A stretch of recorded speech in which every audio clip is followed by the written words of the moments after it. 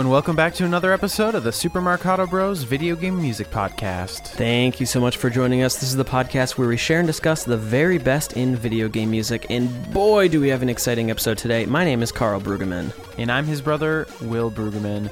Yeah, we can't overstate it enough. This is probably the most excited I've been to record a podcast episode in... God, I can't tell you how long. This is absolutely surreal here. Yeah, buckle up, you guys. Today's episode, we are going to be focusing on the music of legendary video game composer Tim Follin. Now, that's already exciting enough, but we can't believe we're saying this. We were fortunate enough to interview Tim Follin. I can't believe I just said those words. Yeah, so you guys can definitely look forward to us sitting down and talking with Tim later on in the episode. We had a wonderful conversation, and it was so much fun and so rewarding and interesting to kind of get an inside look into how he created all of that legendary music all those years ago. Yeah. And we just can't say enough about, obviously what an incredible artist he is, but what a kind person. He was so fun to talk humble, to. yeah. And really such a nice guy. Open with his whole process. So I think you guys are really gonna find that to be a real treat. But I'm Absolutely. honestly equally as excited just to have an episode dedicated to this incredible music. Yeah. What we're hearing playing in is a track from the game LED Storm. This is the title theme. And that game came out on the ZX Spectrum, which is an old computer system. And again, it's kind of a running thing with the Follins where it's like whatever platform they're working on, they make it sound so much more advanced. It's like light years ahead than of anyone else, any other composer is doing at the time. It's like without fail. Yeah, absolutely. And so, guys, what we're going to do with this episode, we're going to discuss a few pieces of music from Tim's career at the top, and then we're going to go to that interview, which we're incredibly excited to unveil to all of you guys. And then at the very end, we'll discuss a few more to round things out, and that's what we're going to be doing today. So, all right, what you guys just heard was from LED Storm, like Will mentioned. Let's move to an example of his work on the NES. This is from a soundtrack that means a lot to both Will and myself. It's such a classic soundtrack for so many reasons on the podcast. It reminds me of a lot of fun memories we've had at MAGFest. We mentioned to you guys the first time we went to MAGFest, we did this Name That Tune game. And there's just such a great moment where Eric from Kirby's Dream Band heard the Silver Surfer music, and he just jumped up and down and screaming, Tim Follin, Tim Follin. And so yeah, this is such an awesome soundtrack. It came out in 1990. This was composed by Tim Follin, as well as his brother, Jeff Follin. Let's take a listen to BGM 1 from Silver Surfer.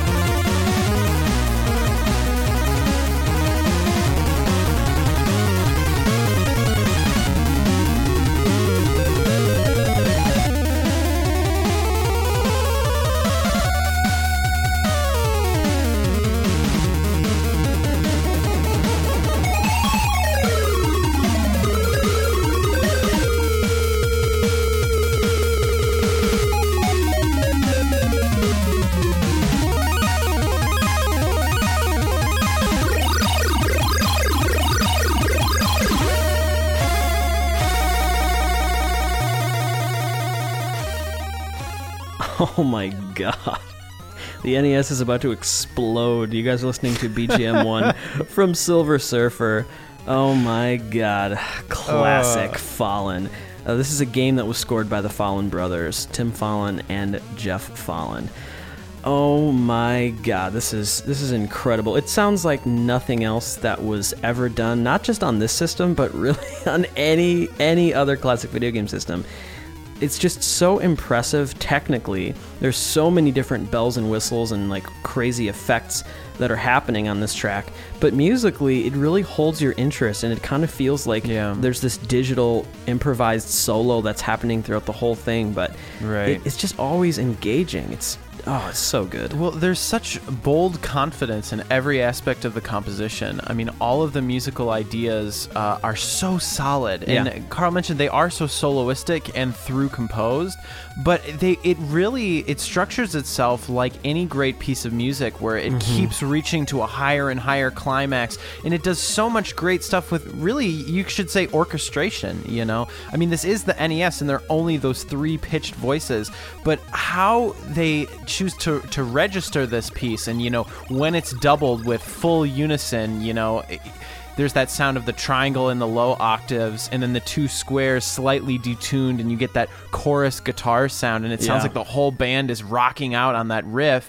But then it constantly changes up. Then this little arpeggio comes in, and you know, it's just one of the guitar tones, and it's so fantastic, and it keeps reaching for a higher and higher apex, both literally in terms of the pitches getting higher and higher. But then he also does this crazy kind of instrument switching really rapidly on a single note. So blah, blah, blah, blah, blah, blah, blah, blah, you know, it's like this really kind of piercing, plucky sound. I mean, and it gets to a point with this piece of music where it's actually music and sound effects all in one, where you're hearing like this kind of like alarm ray gun sci-fi kind of explosion happening, which leads itself back to the loop. How cool is that? All right, so we're going to keep it's really, if I had to describe this music in one word, it's just badass. Absolutely badass. When I showed this to my girlfriend, and she couldn't believe that this was on the NES. She's like, it sounds like a rock opera or something. Yeah, I was showing this to Jill the other day too, and she was like, "Are you sure that's the NES?" She's just like, "It sounds like nothing I've ever heard." Carl, I don't know if you encounter this, but I feel like whenever we share good video game music with like our family, or particularly my dad, he'll always say, you know, like, "Oh, that's too good for a game," and I get a little insulted. But the Fallen Brothers are the one time where I feel like, yeah, this actually is too good for a video game. Like this deserves to be held on a pedestal above just like background video game music. It's so genius. Yeah, and we're gonna get into this a little bit in the interview, and we can talk in more detail after the interview. But after talking with Tim, it's one of the interesting things we found out is that he really was the wizard behind all this technical stuff. He was the one who was so interested in programming. Jeff really had no interest in that. So all of the kind of stuff you're hearing behind the scenes, that was all Tim to make this happen here. So that's cool. All right, let's move on to one of our absolute favorite pieces of video game music. Very progressive, very expressive. It has so many different sections, and the way that they fit together is very quirky, but just undeniably fun. This is Beach from the SNES game Plok. Let's take a listen.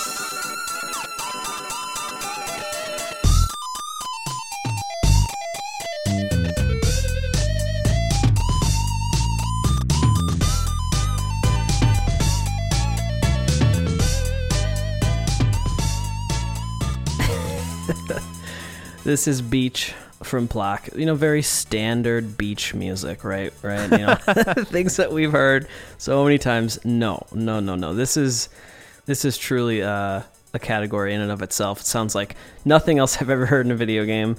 It's so expressive and energetic and lively. Like when that breakdown comes in, and especially because I know I'm expecting the electric guitar to come in, I get so hyped and so excited.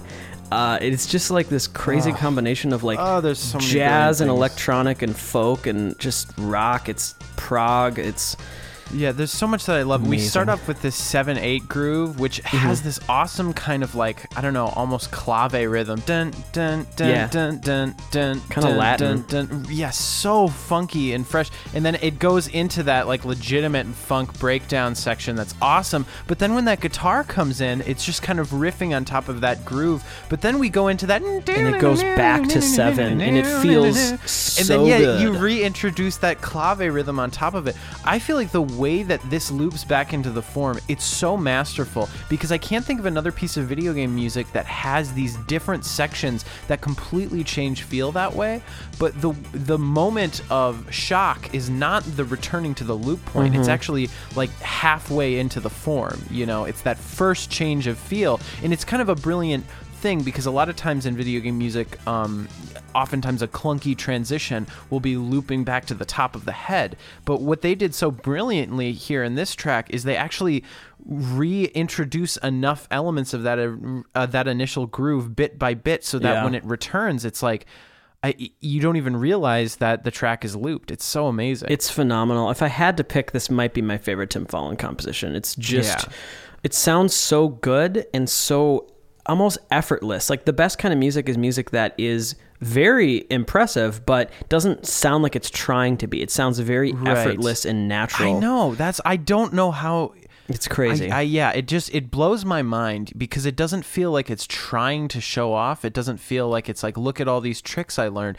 It's like you're listening to some master who's been working on these tools for 80 years, and it's just it's amazing. And that guitar solo, that's legitimately one of my favorite guitar solos it's ever. so great.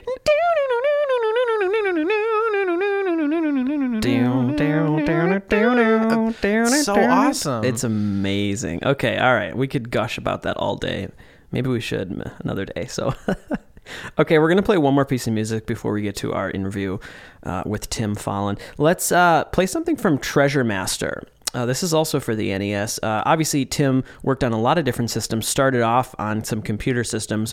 We'll get to that in the interview, and also we'll maybe listen to some examples of that after the interview. But, Will, for you, it seems like his NES work might be some of your favorite of his career. I really love his 8-bit stuff because of all of the ingenuity that he displays. That I mean, first of all, I think it's so influential to any of the modern chip tuners out there. Oh yeah. I mean, so many of those techniques have been adopted, and I think a lot of people were introduced to that kind of bold sense of writing. When you think of that kind of classic European Western chiptune style with a lot of arpeggios and a lot of flashy effects, Tim Follin is definitely the person who did that the best. But I also think he even still to this day, with all of the amazing chip tuners, and also the interface has become much easier to use. The modern trackers, I'm pretty sure, are much simpler to use than the way that a lot of the old school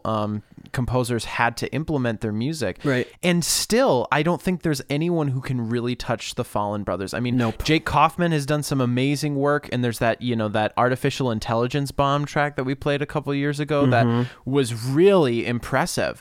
But it's just crazy to me that, that technology has been around for decades, and people have been exploring every possible avenue that they can with it. And I think there's still some great ingenuity being displayed by that community, but it's almost like Johann Sebastian Bach or something. It's like in the Well-Tempered Clavier. It's like one of the first things exploring all the 12 keys, and in some ways it's still the best, and it's can't be touched. Right. That's how I feel about Tim Follin. I would agree. Let's take a listen to the title theme from Treasure Master.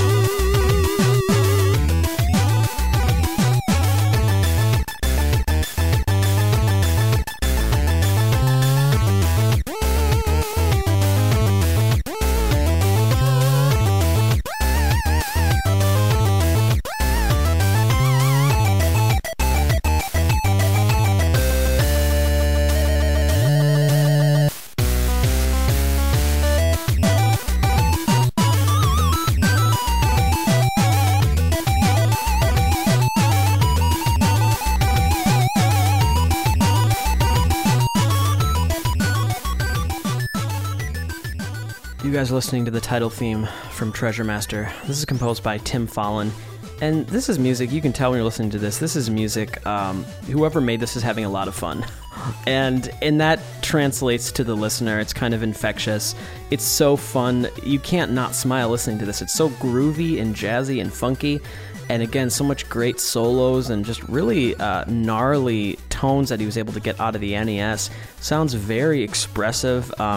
And you forget that you're listening to an NES composition. It just feels like you're listening to great electronic rock music. Right. Yeah, absolutely. I mean, in every aspect of the composition, too. I mean, the implementation, the harmonies, the free style of the Very notes that free. it sounds improvised, but the rhythms, too. I mean, it doesn't have the... oftentimes I think people think of computer music as being like square and rigid and to a grid. But Tim Follin is able to kind of like push away from that. I mean, there's that one part with those triple rhythms that do do do do do do do do do, and they feel so kind of like behind the beat in the most funky and groovy way. It's just like it this doesn't is one of the feel funkiest like Tim Follin when you tracks. listen to this, it doesn't sound like there are limitations at all. It's Yeah. so comfortable and cool, and it's like it really is fighting against those limitations in every possible way. It's like Carl joked before, but it's almost like the NES is going to explode. He's stretching, Pushing it to its limits. that chip to its absolute limits. But it doesn't have. It's not like a little kid, flailing their arms in the background. It's like it's like the confidence of someone who just like doesn't even give a shit. It's so awesome. All right, guys, we could not be more excited. I can't believe I'm about to say these words again, but it is now time for our interview with the one and only Tim Follin.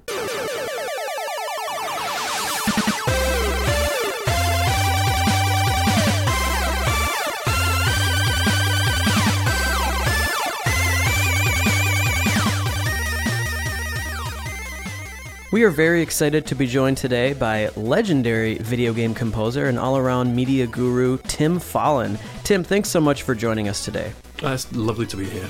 So we just kind of want to dive into this. We're so lucky and fortunate to be able to talk with you today. The first thing we wanted to touch on is about your origin. When was it that you, and I guess your brother Jeff as well, when was it that both of you realized that you wanted to compose your own music and that was something that you could get paid to do?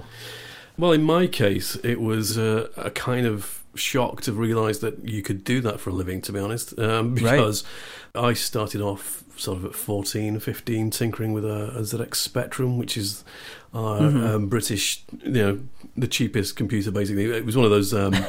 it was great because it didn't matter how much cash you had, you could probably afford a Spectrum. It was really a cheap thing, but it was also a great experimental tool, really. Yeah. So I sort of sat there and tinkered with it for a few years, probably. And at the same time, my older brother Mike was programming, and he just sort of, he flunked out of university. Actually, he kind of was doing a chemistry degree and just gave it up and thought, this isn't for me. I want to do computers, sort of thing. The classic programming backup plan. Yeah, basically. Yeah, not that he was ever going to be a chemist, but there you go. So he was into that, and he kind of was the first in the house to get a Spectrum. And as soon as I saw that, I thought that's for me. That's what I need to be doing. Yeah. And I started tinkering even with the Spectrum, trying to make different sounds, programming. But basically, all programming. Well, music was not really the objective at that point. It was just about programming and making sounds. So it was kind of, I had music running sort of parallel at that time. When I left school, I did a year of music college, but realised that wasn't really what I was going to be doing. Really, not the particular type of college that I was at. To be honest, it was kind of jazz based, and it was very. It was kind of. I think it was called. There was either a light music course or a jazz course or something. I don't know, God knows what the light music course was, but I just kind of realised earlier on it wasn't really going to be whatever it wasn't for me, sort of thing. Right. So, but around the time that was kind of, I was, realising that my brother Mike had got a job at Software Creations, and that was kind of, I remember asking, are there any jobs going for programmers or whatever there. And he said, well, actually, you can do, there's a sound design vacancy sort of thing. Right. You can go for that.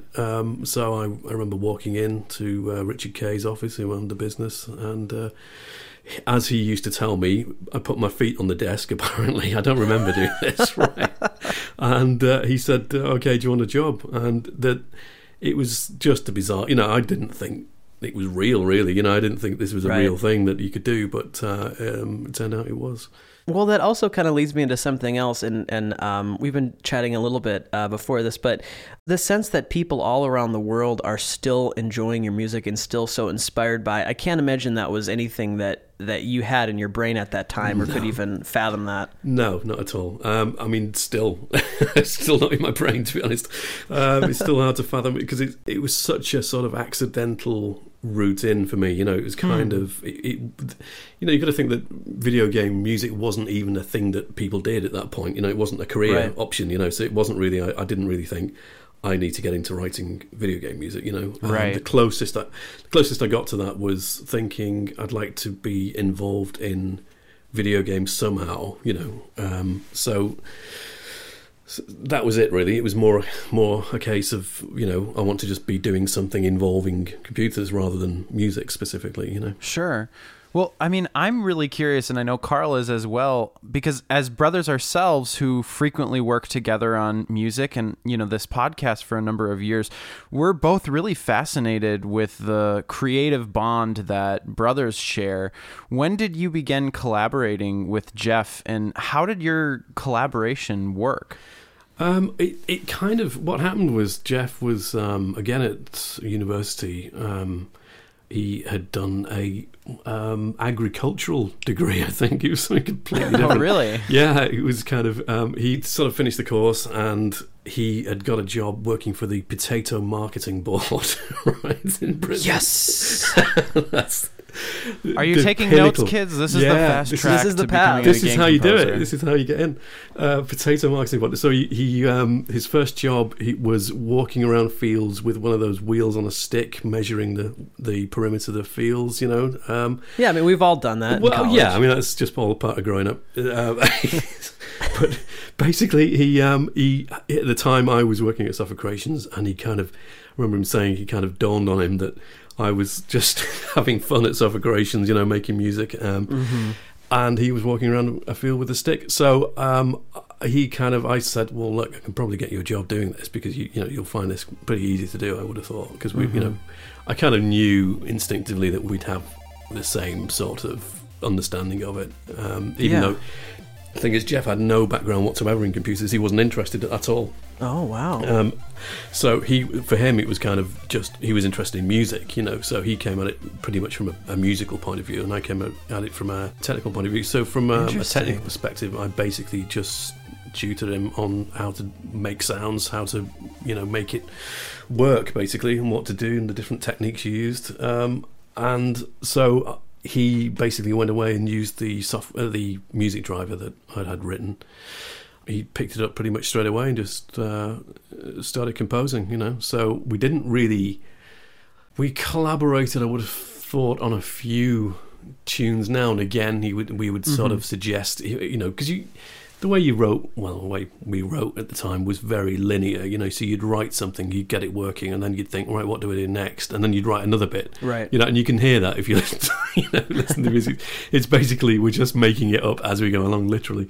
Well, yeah, I think that is something that people respond to about your music is the sense of spontaneity and the sense of excitement. It's almost like you guys are just taking a solo and you don't really know where the music's going to go. No. And it's definitely a nice contrast to a lot of other video game music, which might be a little bit more predictable. Yeah, but the thing is, I remember learning that later on, and I thought, I'm going to do it properly now. I'm going to organise this music, and kind of have a proper middle, beginning, and end sort of thing that wraps up and everything. And it was just boring, I remember getting the feedback from the guy and saying, yeah, it's nice, but it's kind of boring. And I remember thinking, yeah, you're right, yeah, this is boring. Well, that's something that no one could ever describe about your music, is that it is boring. And the thing that is great about it is, even though it has these various sections, because it is game music, for instance, one of my favorite examples of kind of this changing section that ultimately loops back into itself is in the game Plock. There's the beach music, and eventually it has this like alternate section that gets like really funky and almost has a slower tempo. But I just love the way that it loops back into the top of the form, because it's able to do these different sections, but then it's able to kind of come back around, and it all feels really natural and exciting. I think. Maybe I got lucky with that one, to be honest. But it was always linear. I don't think I planned anything, but what I used to like the fact that I didn't know what to do next, and if it had to loop, I then had to come up with a way of looping back, and it's it's sort of necessity being the mother of invention sometimes, isn't it? You kind of we talk about that so much on the podcast, that harsh limitations really does foster creativity, and if it wasn't for those harsh limitations, I don't think we would have had so much wonderful music that we had back then. It's absolutely true, and I think when the 8-bit era sort of came to an end, I really floundered because I didn't really want I didn't find writing Red Book, real music. I just didn't want to do it. I wasn't. It wasn't something that I was not. I was kind of, I'd write things personally myself, just as a relaxation, I guess. In the background sort of thing. When I was doing 8-bit music, I used to write. We had a 4-track recorder at the time, and we used to do recordings and stuff and mess around with things. But it was never anything that was kind of. I didn't want to do that for a living. I don't know. It just didn't feel like it was something I could do on demand. That. Well, it kind of reminds me of another conversation we've had with I think it was also another British game composer. It might have been Matt Furness, Will, if you can recall. But he was talking about that he was also kind of programming was his way in, and once it got to a point where there wasn't that challenge and there wasn't that sense of like almost putting the puzzle pieces together, it kind of that lost a lot of excitement for him. So I imagine it was similar for you. Definitely, yeah. It was also the fact that that's your thing, there's lots of, anyone can write, well, not anyone, but there are lots of musicians out there writing music and doing it, that's what they've done all the time. I was at music college with lots of them, they were kind of very, very proficient and very, very talented people who could do that, but it wasn't game music that they were doing. And so there was that thing of, as soon as the 8-bit thing finished, it was kind of that collaboration between programming and music was gone, that was it, sort of thing. So even though I stayed in the industry for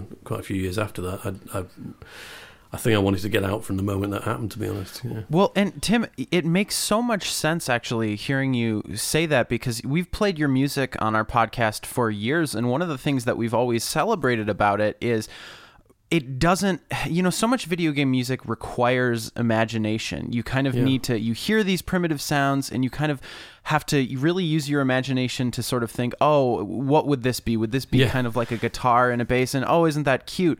But with the music that you were able to create on the NES, it's so bold and stylistic, and it's you don't really have to use your imagination in the same way. When I'm listening to a piece of music from, say, like Silver Surfer, it sounds so advanced and sophisticated, and really there's these amazing sounds that you're able to get out of that primitive sound chip that when I'm listening to it, I don't really want to hear guitars. I don't want to hear, a different altered version. Like, it sounds as good as it would ever need to. And that's a distinct quality, I think, that your music has, and is why so many people really resonate with it to this day. Hear, hear. Well, it's really, it's strange and great to hear, people, your sort of perception of it now, and to hear you say that, because it's kind of, I did, my inspiration at the time was kind of real. I used to try and approach it from a point of view of an instrumentalist playing it, or this would be a flautist, or this would be a guitarist, or whatever. Right. But at the same time, it was kind of very obvious that it's not that. It is its own thing, and so you can take that inspiration. But I didn't stress about it not sounding real, in quotes, or not sounding like the instrument I was, because to me it was kind of it was its own thing, so I still think of, like, the Commodore 64 or those sound chips as instruments. They are actually instruments themselves. Right. So it's kind of meaningless to sort of call them, to try and make them emulate a different instrument when that's what they are. Exactly. But you can having said that, you can take the thinking behind various instruments, and kind of transcribe that into it. And it's not so much that you want them, like I say, to sound like the instruments. It's just the thinking behind how you go about playing those instruments, Well, yeah, I mean, if you take an example like your work on Ghouls and Ghosts, the intro to that, how it just really screams Jethro Tull to not just me, but I think a lot of people have found that comparison. And to me. The way that you get something that sounds like a flute. So it's clear that was maybe one of your goals at the time, was how can I get close to the vibe of this music that I love? Yeah. Were there any other goals that you had when creating video game music back then? Not really. Ghouls and Ghosts is kind of an exception in that respect, because that was more deliberate, more of a stylistic choice, because, I wanted to do something that moved away from the kind of very synthy, arpeggiated sort of thing that, I was doing a lot of at that time. Right. And just try and do something different. And so it was more of a conscious decision to do that with that particular one. But for the other stuff, no, it was really, in a way, the other stuff is more specific to the chip, to the chip music, I think, than Ghouls and Ghosts is, because I was just thinking, what sounds good on this synthesizer, essentially, what. Mm-hmm.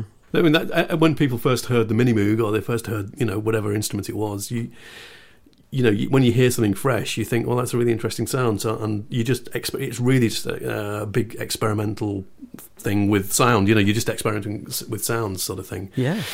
And that's how I approached it. It was kind of not really trying to make it anything particular, or the inspiration wasn't coming from anywhere particular, apart from, obviously, I was listening to, as prog rock and various instruments. But I wasn't trying to emulate that particularly. It was just that was what I was into, and that was how my mind worked at that point.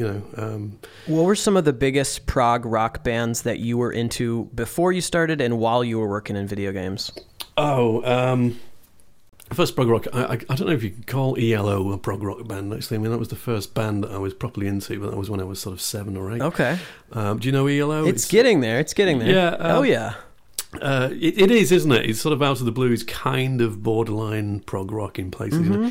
But then, probably when I was 12 or 13, I discovered Genesis. That was early Genesis. Yeah. So that was that took over for quite a few years, the Genesis thing. But at the same time, I had someone introduce me to Jethro Tull, and that folk side of it was really, that really appealed to me. So I was listening to sort of folk, probably I'm trying to think, probably around that period, I was listening to that kind of thing, a mix of folk and prog rock. And obviously, Yes, I grew up listening to Yes as well, so they were a big influence. That's awesome. Yeah, I definitely hear that a lot. Yeah. I hear a lot of Yes influence in your music as well, so that's great to hear. Well, the intro to Solstice is just ripped completely from the opening of...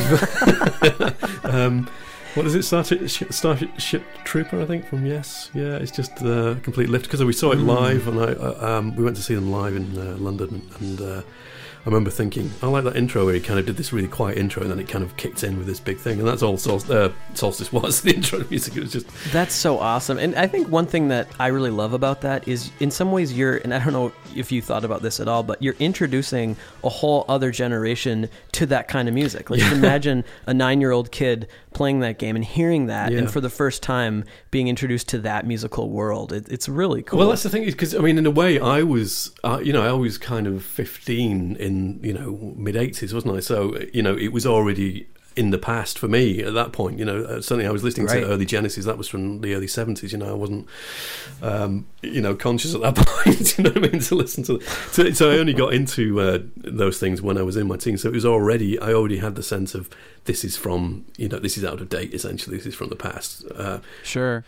So Tim, another thing that whenever we've played your music on our podcast, sort of a rule of thumb, or almost like just a running gag between Carl and I, is whatever platform you're working on, whatever console a Tim Follin track comes on, it always sounds like so much more advanced than what anyone else was doing, almost regardless of the platform. It's so astounding to both of us, but I'm curious to you, what platform did you find to be the most creatively rewarding to work on? I kind of flipped between Commodore the 64 and the SNES, actually, because I think the SNES was kind of just a really nice kind of mix of, because the thing is, it might not be all that obvious unless you've actually programmed the SNES, but even though it had sample playback, it was so limited. It was kind of, it was its own limitation as well, sort of thing. So it didn't feel like, it was nice to have that kind of what can we get out of this machine thing again, so it was I still see that as a sort of 8-bit thing, really, Well, I mean, just the incredible limitation in size that you had to work with. Yeah, the sample size was kind of crazy small, wasn't it? It was, I can't remember how many, I can't remember what the meg was, but it was tiny. Yeah, it was a tiny amount. I don't think it was meg, actually. It might not have even been meg. It might have been K. Something K, yeah. But it was it was kind of, that was still the challenge of what we could do with it, what I could do with it. I mean, that was my thing. But I mean, I don't know, they've all got their own thing, haven't they? I think, the 64 still, because of the sounds you could make on the 64. But I kind of like the NES as well, the NES. Difficult to say, really. Definitely not the Amiga and the AY, I'll put it that way. the AY chip was just a nightmare. I hated that. So I'm also curious, as someone who's done a little bit of experimenting with chiptune stuff myself, have you ever played around with any like modern trackers, things like FamiTracker or anything like that? Because I'm just so curious. I haven't, no. What your interface was like when you were, say, working on the NES. Well, this is the thing. My interface was a development of the music driver that I coded myself when I was sort of 14 or something, really, for the Spectrum. So it never really evolved that much, really, from that. Early on, when I first started programming the Spectrum, I remember basically coding assembly language. It was kind of just coding the sounds. And the music was just a list of numbers. So it was actually frequency and duration pairs. That's all it was. And I had to remember the frequencies as well. So it was kind of, it was just the number was the pitch, just because I didn't know how to convert text, I didn't know well, it was partly that, and partly as you went higher up if you played too many higher notes together, the overall pitch would drop, so you'd have to alter the frequency slightly to make that still sound in tune, so it was a very manual sort of process. Wow. But that kind of process of number pairs, I just took with me to the Commodore 64, so all of that Commodore 64 stuff was programmed straight into an assembler with in pairs of numbers, basically. So I was typing in, by that point the first number would be the actual note, but it wouldn't be a note. I wouldn't type in C or whatever. I would type in 100 or something. Right. And then it would be, the duration would be in terms of cycles per second, so it was 60 or 50 according to... Would this all be existing in your mind? Did you just have to remember the frequencies, or would you write them down so that you would know, like... In the Spectrum case, I just remember them. I mean, in when I was doing Commodore 64 onwards, the pitches were just notes, so 100 would be whatever, A or something, and I'd think chromatically from that. So, as Jeff will remember doing this as well, my brother, we'd know, if you want to go up a fifth, you go up 7 semitones, so you add 7, so it's 107, and it's, so everything we did was thinking in terms of chromatics, and just doing the maths, the simple maths, from that chromatic point of view. So I never knew what key I was writing in, but it did mean that I could change key and not really notice. It was just, it wasn't suddenly I was in a different key. It was more, now we're just, instead of 100 now being a bass, it's 104 or something, and we've gone up. Right. And you just carry on doing the maths, But it was so, in a way, non-musical in that respect. We didn't conform to any kind of even musical notes. We didn't even talk about notes. We just talked about pitches and chromatic intervals and things. So and then when you listen to the finished product, it almost makes it even more impressive when you think about how it was made, because a finished product seems so musical, and like we said before, seems so spontaneous and almost like it's being performed on this sound chip. And to think that it couldn't be further from that. Well, there's a level of almost like, I defy you to figure out how we made this, because it's like it's this immaculate machine, and there's so many moving parts and everything, and it's unlike any other kind of music. It's such a distinct style. It's right. Yeah, that's crazy to think about. I never in a million years could have imagined that was your process, that you were doing math and figuring out numbers like that for pitches. That's even more difficult than other experiences I've heard from composers programming. But the thing is, you kind of you can look at it that way and you can think, oh, that's because, but the thing is, it's a bit like, if you think in dollars, then if you go to a different country, you convert that in your head back to dollars because you know dollars, you know? But it's kind of, for us... That's true. We got into the habit of, we knew the numbers, and to convert that back into keys and notes would have been just as difficult. Just another system. It's just a different system, but it was, that's really interesting. But it was kind of a liberating system because it was purely chromatic. Then you didn't think at all in terms of where you were, in terms of where's your bass note and where's your root key and things like that. It was just literally off at a tangent wherever it was chromatically going. So nice to give a little bit more freedom, so you're not always going to be diatonic too. I imagine that helped with some of your modulations and your sense of freedom there tonally. I think it probably did, I think it probably changed the way we wrote just because of that, just purely for technical reasons, Well, I'm really fascinated. It seemed to be, for us, looking through your career, in the mid-'90s, it seemed like you had your fair share, or maybe unfair share, of games that you worked on that got canceled. Particularly, we think about things such as Time Tracks, which we have heard before that soundtrack is available online, but other things like Firearm and Moto X, it seemed like in the series of a couple years you had some games that got canceled. Do you recall your time working on those games and what the experience was like writing the music, and maybe what it felt like to have those games canceled? In the case, the games that I can remember being canceled were all Malibu, which was after we left Suffocations. I remember I was more gutted about Time Tracks being cancelled than anything, because I did put quite a lot of effort into that one. By the way, amazing work on that. Well, the thing is, that was really the last 8-bit stuff I did, ever. I can't think. Yeah, it was the last 8-bit. It was the last stuff that I did with a music driver, and I really enjoyed it. And I remember thinking, it was annoying because at Suffocations they didn't develop any Sega games at all, so it was kind of a novel thing to do.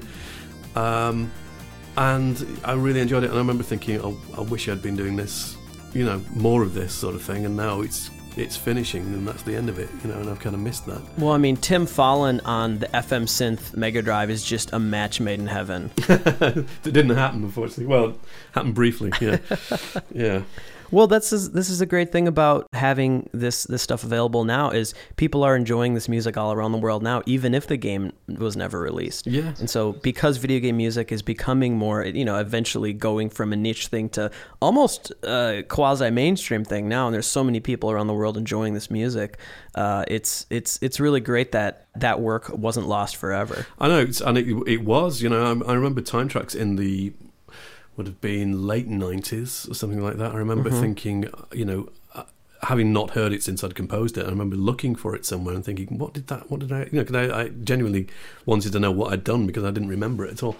And it didn't exist. I remember Richard Jakes, actually, I did when I was doing Echo the Dolphin with Sega at the time. I met Richard Jakes, and Richard Jakes managed to he said he knew someone who had some recordings of it, and he got hold of some recordings. Oh. But it was kind of it wasn't really a thing then, it was kind of... no one knew about it at all. It was just happened to be someone had some old recordings. Well, at some point in the early 2000s, someone got their hands on the ROM, and so it's available now. The actual files are people are enjoying it all over the place. So that's wonderful. It is amazing.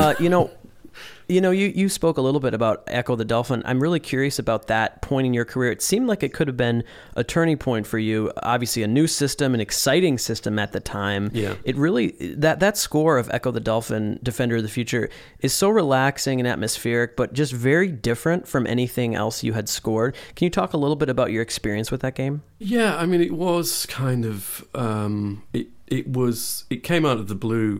Dave Nolte, who was the producer on that, knew me, as all the jobs I got towards the end. It was just producers that knew me from the 8-bit days, got in touch with me and said, would you like to do this thing? And at the time, I was really... I didn't know what to do. I'd more or less given up on doing music. I was trying out other things. And he, I saw the game. He sort of said, obviously, it was quite an on the Sega, the Genesis, wasn't it? Right. He told me about that, and I kind of listened to that and thought, well, I don't know how to compete with this really, because this is sort of, I'll have to just do something myself here. And at the time, I was kind of listening to more John Adams, minimalist composer, that kind of thing. I'd kind of, it was just something I was into at the time, and I remember thinking, well, I could probably do something completely different now and do this sort of very minimalist score thing, and just basically just glorified atmospherics, sort of sound effects and things. Do a bit of singing, a bit of choral kind of stuff on it. Well, it's funny how common is that now? That's what almost everyone is doing now in film and in video games. Yeah, it's strange. I always seem to miss these things. They seem to happen just at the wrong time. I seem to be too early or too late on it. But it was interesting to do. It took me a long time to do it though, and I think in hindsight it was probably because I really just felt that, I did some early pieces and I was quite happy with some of the early pieces, but then of course, by that time it was getting to the point where you had to just write lots and lots and lots of music, and right. I started to realise that I just can't do that. I can churn stuff out. I can write short, fast pieces, and I can write quite a few of them, but just the amount of music that modern games, well, at that point anyway, the games were requiring, I just thought I can't really just churn out that amount of volume of music, Right. So I really struggled to just come up with enough music on that, really. Well, I think it's so crazy to think that for all three of the Fallen brothers, that your time in the video game industry was in some ways just like another job in the course of you finding your ultimate career path. Yeah. And perhaps maybe, the three of you think of it that way, but for so many people around the world, your music really stands the test of time, and it's so vital and still talked about to this day. It's inspiring composers and fans of video game music, and it's become something really of legend. I imagine that, not only did that never cross your mind all those years ago, but now, hopefully maybe you've had a little bit of exposure to some of the love just from people around the world.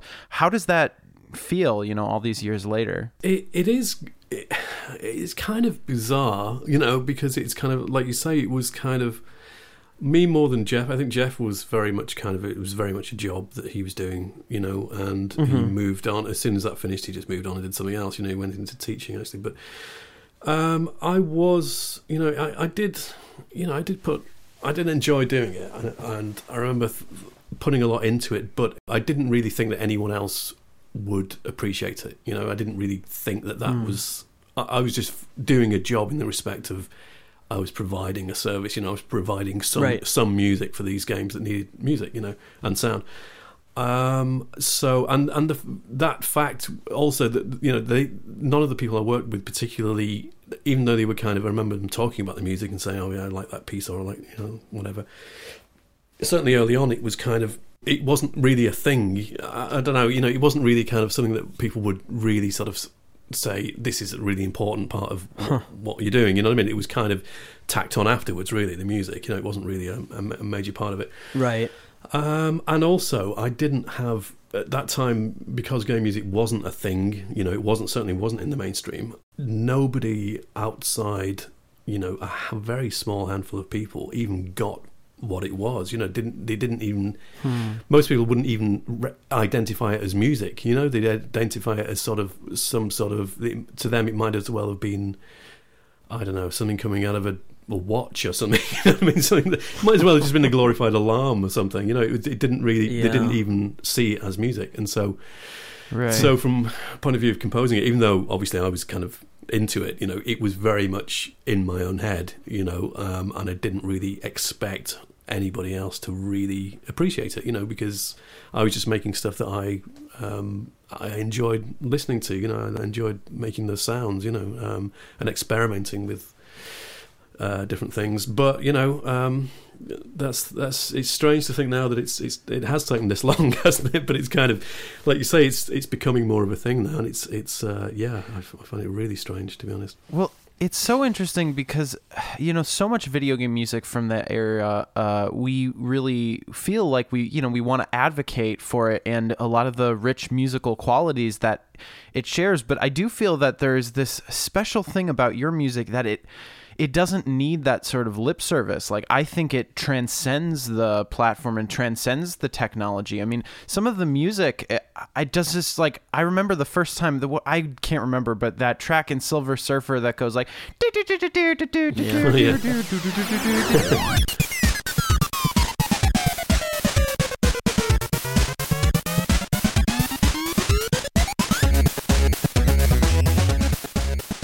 I've never heard anything like that in video games. It's so confident. It's kind of like, it's just messing with your expectations in such a way, and I don't know, it doesn't even sound like synths, and it's so advanced sounding. There's just nothing else like that.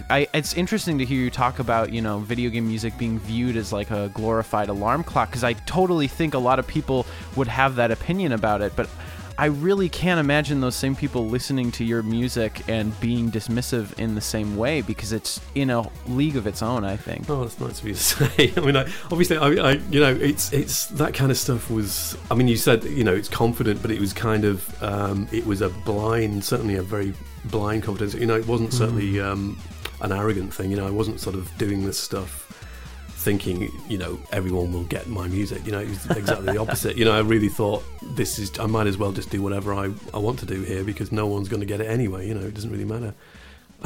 That's amazing. Yeah, listening to that music, if nobody knew, they would assume it comes from this wizard who, it's just the level of confidence that you hear in the finished product is just off the charts.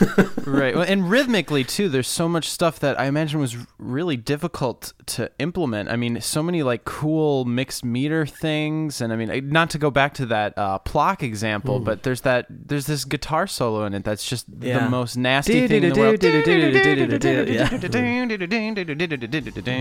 Yeah, definitely a lot of cool 7/8 sections in that. Yeah, I remember doing that. That was a bit of a Queen inspiration, that one, I think.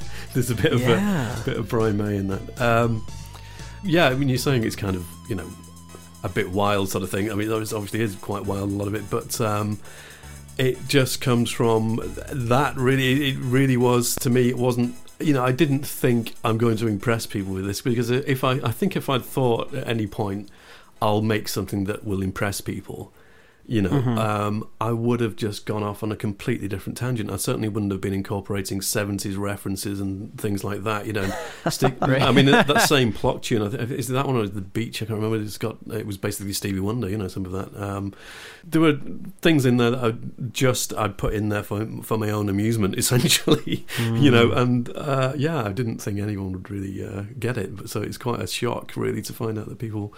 Well, yeah, it's just so funny, because a lot of especially younger players that were experiencing that at the time, they probably never heard Queen. They probably never heard these original inspirations, and so they're just listening to this music on its own and just appreciating it as that. And so it's very fascinating. I find your career arc very fascinating. And for you, it seems like you always come back to the world of media, to the world of entertainment, and you wear so many different hats and seem to really embrace all of them. So in your ideal future, would you continue to keep working in many different facets of media, or is there one in particular that you are the most passionate about? No, I think you've said it there. I think I don't know really. I seem to be drawn to creating things, like making worlds or whatever it is. To me, it's always been about atmosphere, to be honest. It's that was listening. My first experience of listening to music was, to me, it was a definite, an atmosphere. A piece of music would have a definite physical place. It was almost kind of like I was listening to another dimension. So to me, it was kind of like, this is a place that exists. And certainly listening to Yes, I remember getting into that and thinking, this is like, I want to go and visit this place. This is a real so it was very tangible, that atmosphere to me, and all the things that I've ever done have been kind of just trying to create those atmospheres, really, from in different ways, and that's when I say atmosphere, kind of just that could be just a general feel of something, certainly that's what it was with a lot of the 8-bit music, but then again, sometimes it's like the most recent media things I've been doing, this game and stuff. It just comes from an idea of having a feeling for a particular thing or atmosphere and trying to create it, and that's true across media. It doesn't really matter whether it's music or anything else. It's just a sort of a kind of nervous tick I have, I think. It just makes me want to do things, create things. Well, that's so wonderful. Do you want to talk a little bit about your most recent foray back into games with the game Contradiction, that you were, it seems like, heavily involved in the many different aspects of this game? Well, it was kind of my idea. It didn't really exist as I think. It started out as an audio adventure game that was something that Jeff and I came up with in the 90s. It was quite a long time ago, and we kind of never did anything with it. We kind of had this idea of developing it at the time. The technology really didn't exist then to do it, and so we kind of shelved it. And then when I remember seeing the iPad and thinking, that's kind of, you could do that game, that video game. Sure. Thing. So that's where that came from. Basically, what I did was I kind of thought, I'll make a demo of this and see if it works. So I wrote what turned out to be quite a long demo, scripted it or structured it, sort of thing, which took me probably 6 months to do, just in my spare time. Wow. And so ended up with a kind of a script that I could turn into something. And then I contacted an actor friend that I had.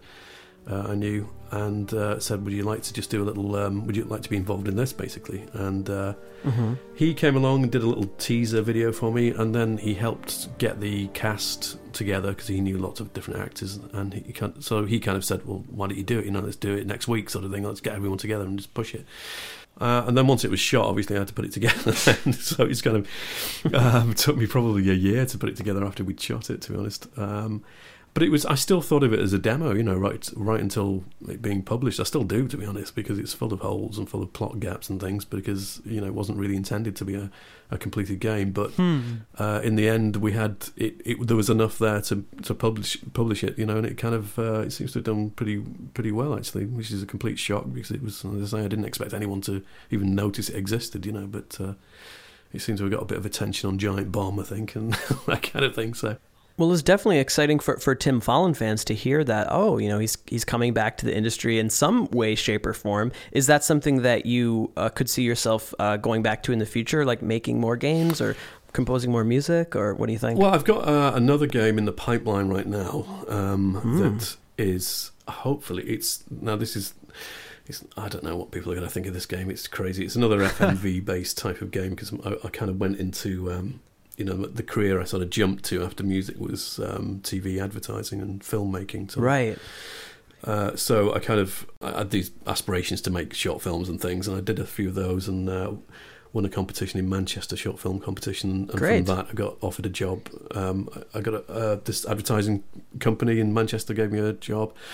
And so I started doing that, and have been doing that for the last decade, to be honest, since that happened.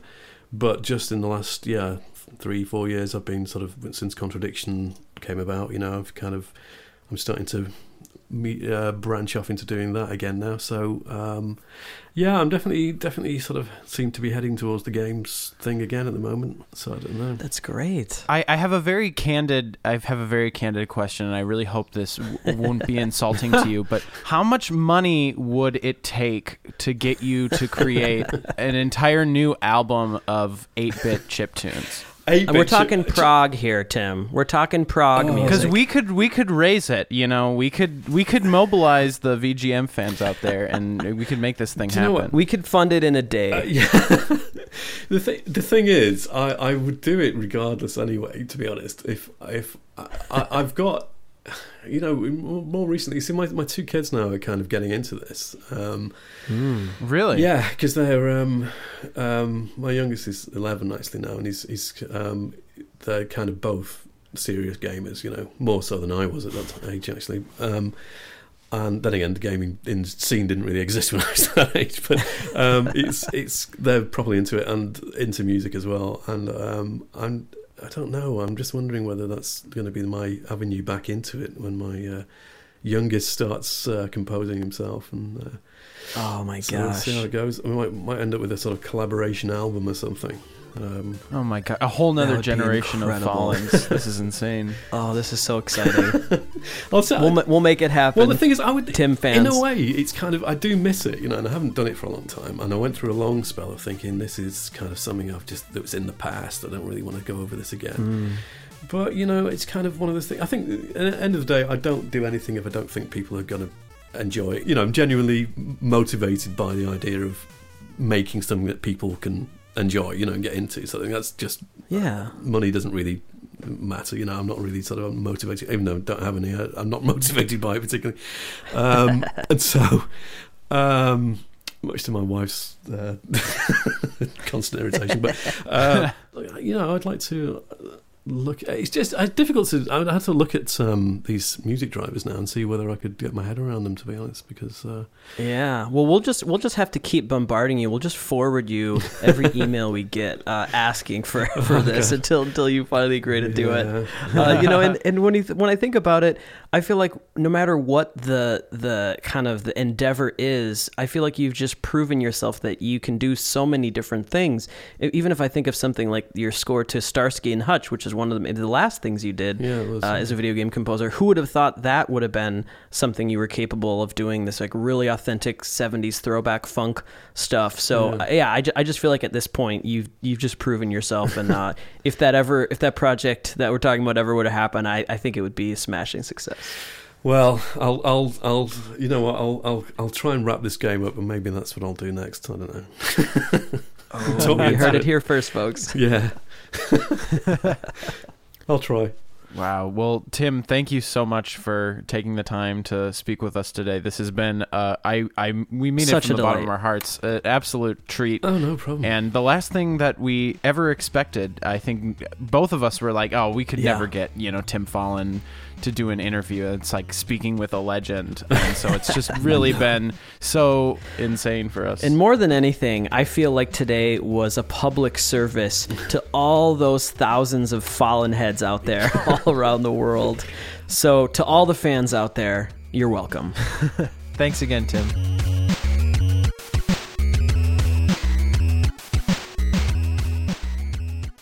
Wow, my mind was sufficiently blown. What about and you, then Carl? blown again.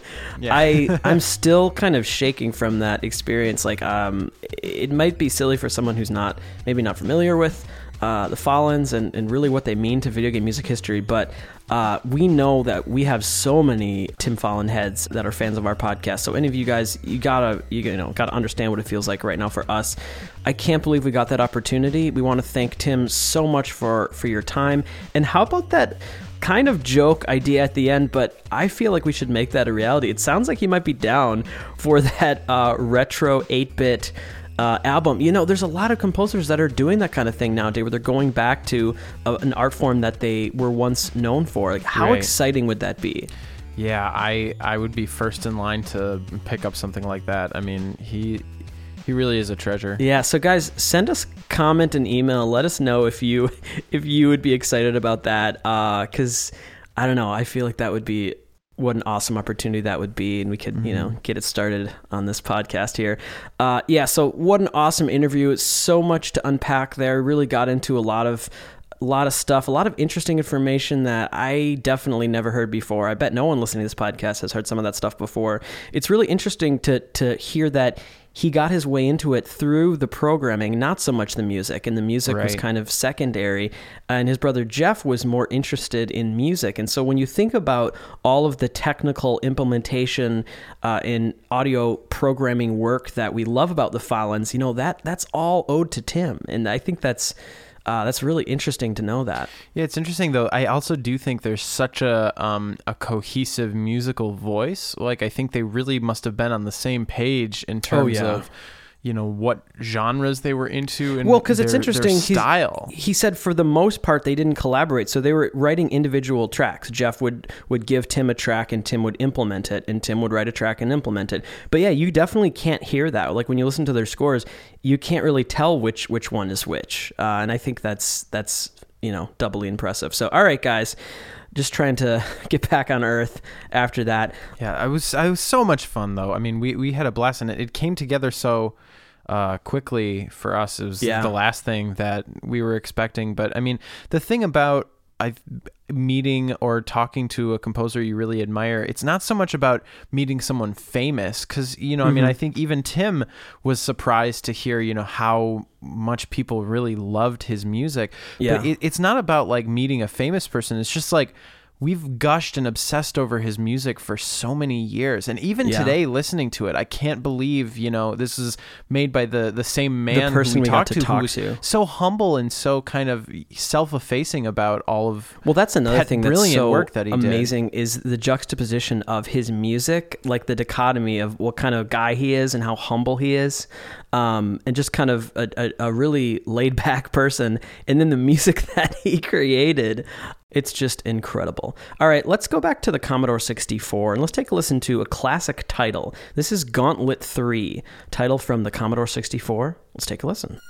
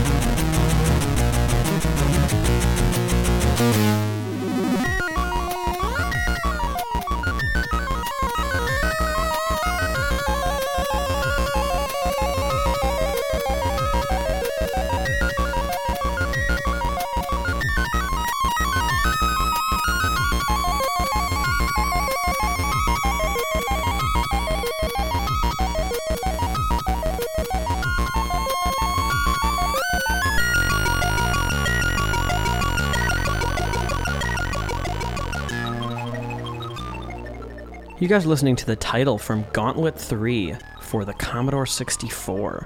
Subtitle of this game was Gauntlet 3: The Final Quest. And this was one of the soundtracks where Tim was assisted by his brother Jeff with some composition as well.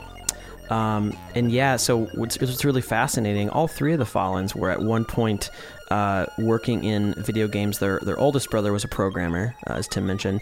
He eventually left the industry. Jeff eventually left the industry. Tim stuck around the longest before kind of pivoting to some other facets of media.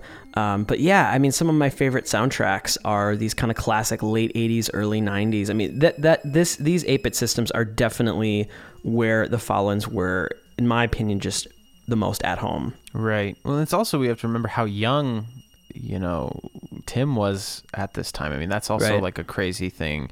You know, that confidence that we've been describing, that I almost would imagine comes from someone a little bit older. But it's, that's just that amazing thing. And I when I listen to this music, it really is brilliant. I mean, the way that it's composed, the way that it transitions between sections, the way that it utilized the technology, like the Fallon brothers write for the chip in the way that a great classical composer writes for the orchestra or writes for a string quartet or woodwind quintet or any kind of ensemble. You know, it doesn't feel like it's a bastardized version of something in the real world. It doesn't feel like it's trying to be something it's not. It's like... You know, Will, I'm really glad that you brought up the fact that he was so young, and we have to kind of think about it and remind ourselves what that would be like. He was, I think, about 20 years old when he was working on this, just as an example. And just imagine that, you know, right out of, for you, Will, you're graduating college around the same age. Imagine you get this job, you know, have fun with it, you move on to other careers, and then 20 years later, people are judging that work and listening to that work and responding to it. It's got to be so surreal. Well, it's also so surreal because it's of the highest caliber. You know, it's not...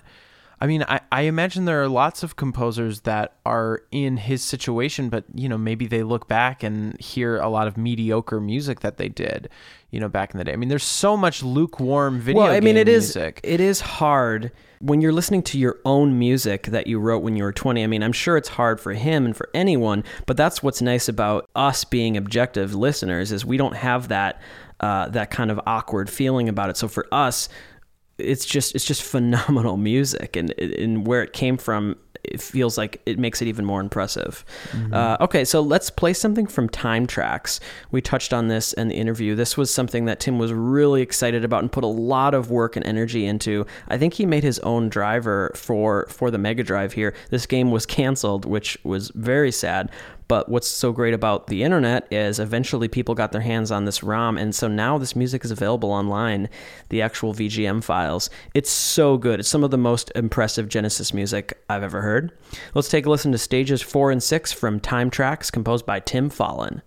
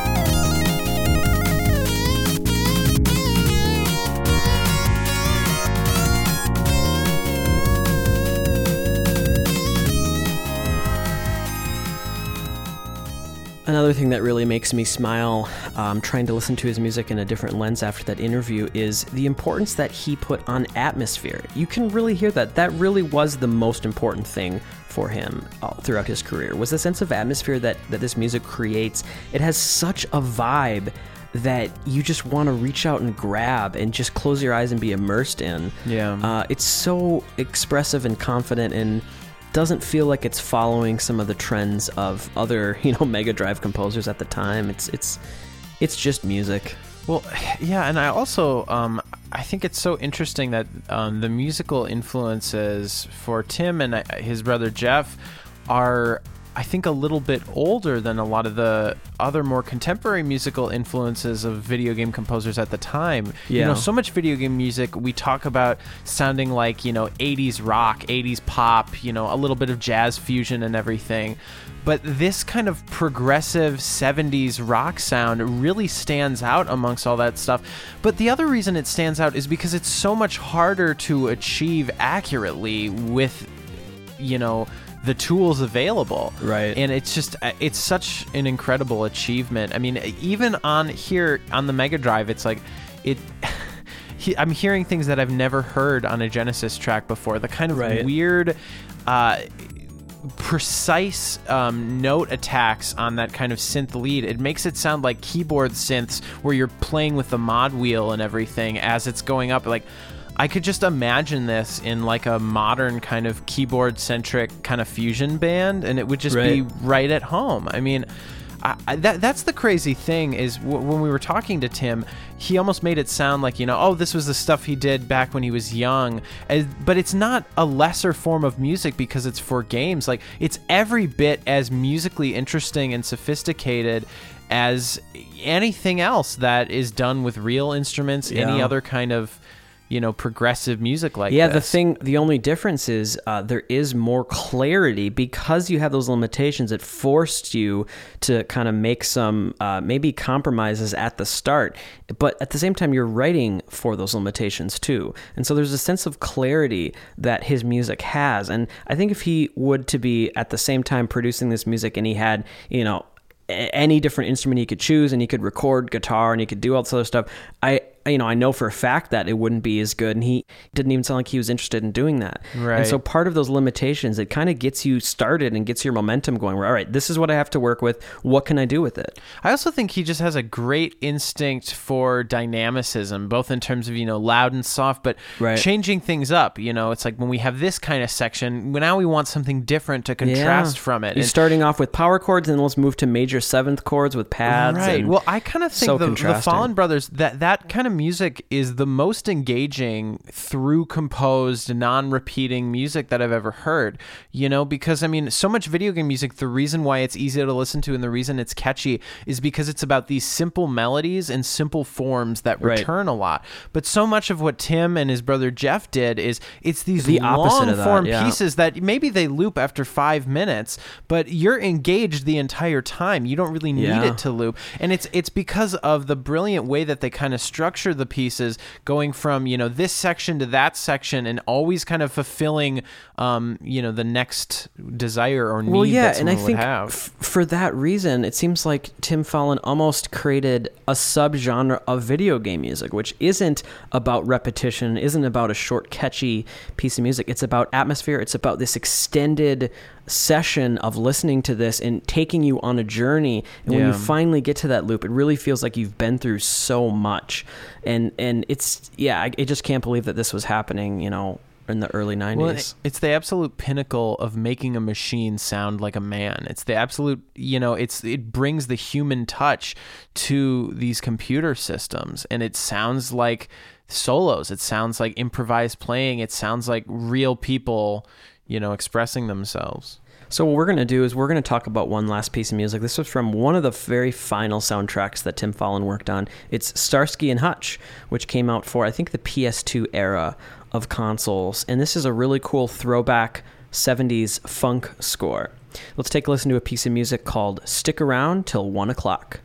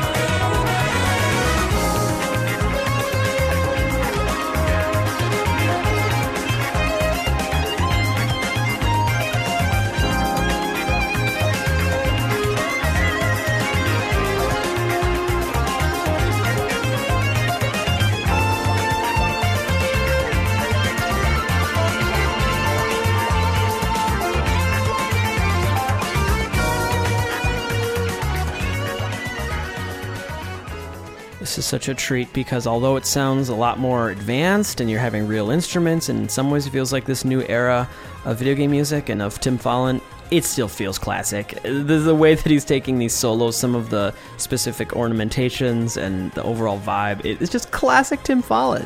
Well, and the kind of very free modulating that it almost sounds like jazz music, the kind of wandering chord progressions, but they're so satisfying. It never feels like shocking, or there's never an awkward chord change. There's never anything awkward musically, Well, my favorite honestly. thing about Tim Follin's music is it's pulling so much from progressive rock, from in some ways fusion, jazz fusion, and electronic music, but the overall package that you get with his final product is so much more fun and accessible and exciting than honestly a lot of that inspirational music, Right. that original music. It's just like it has this Tim Follin stamp on it, which just is just always entertaining. I agree, Carl, and I think he's in good company. I mean, I think the best video game music, in my opinion, is able to create something that transcends or goes beyond the limitations of the technology, and I think beyond the musical influences. I mean, I think so much classic video game music, I think, is better than a lot of jazz fusion. I think is better than a lot of pop music from the 80s. Not It's all definitely, of it, but it's definitely more engaging. It has the capacity to transcend and be something maybe a little bit more, because it is for this different medium. It has a different function, and especially with all of the early chip stuff, it's a completely different character and a whole other aspect of charm of hearing kind of a computer do something musical that we associate with humanity and something more emotional. I think there's an added level of charm and kind of a quaintness that really does contribute something to the music. I think all of us, as fans of not just Tim Follin or the Follin brothers, but video game music, I think we're so lucky that Tim is still in some ways active in this industry. And we were so incredibly lucky to get the opportunity to get to speak with him. I just really look forward to whatever he is able to do next in this industry, whatever creative magic he's able to give us, because what a unique mind, what a unique creative force. So thanks so much again, Tim, for taking the time to speak with us, and thanks for everybody for joining us for this episode. We're probably going to post the interview on YouTube as well to try to get more people to hear it, because I think this is a very exciting interview from someone who is very beloved in the video game music scene, but hasn't done a lot of interviews to my knowledge. Yeah, this was such an absolute delight. So I hope you guys enjoyed today's episode, and I hope you'll stick with us for the next few episodes as we close out this season. What is it, season 11?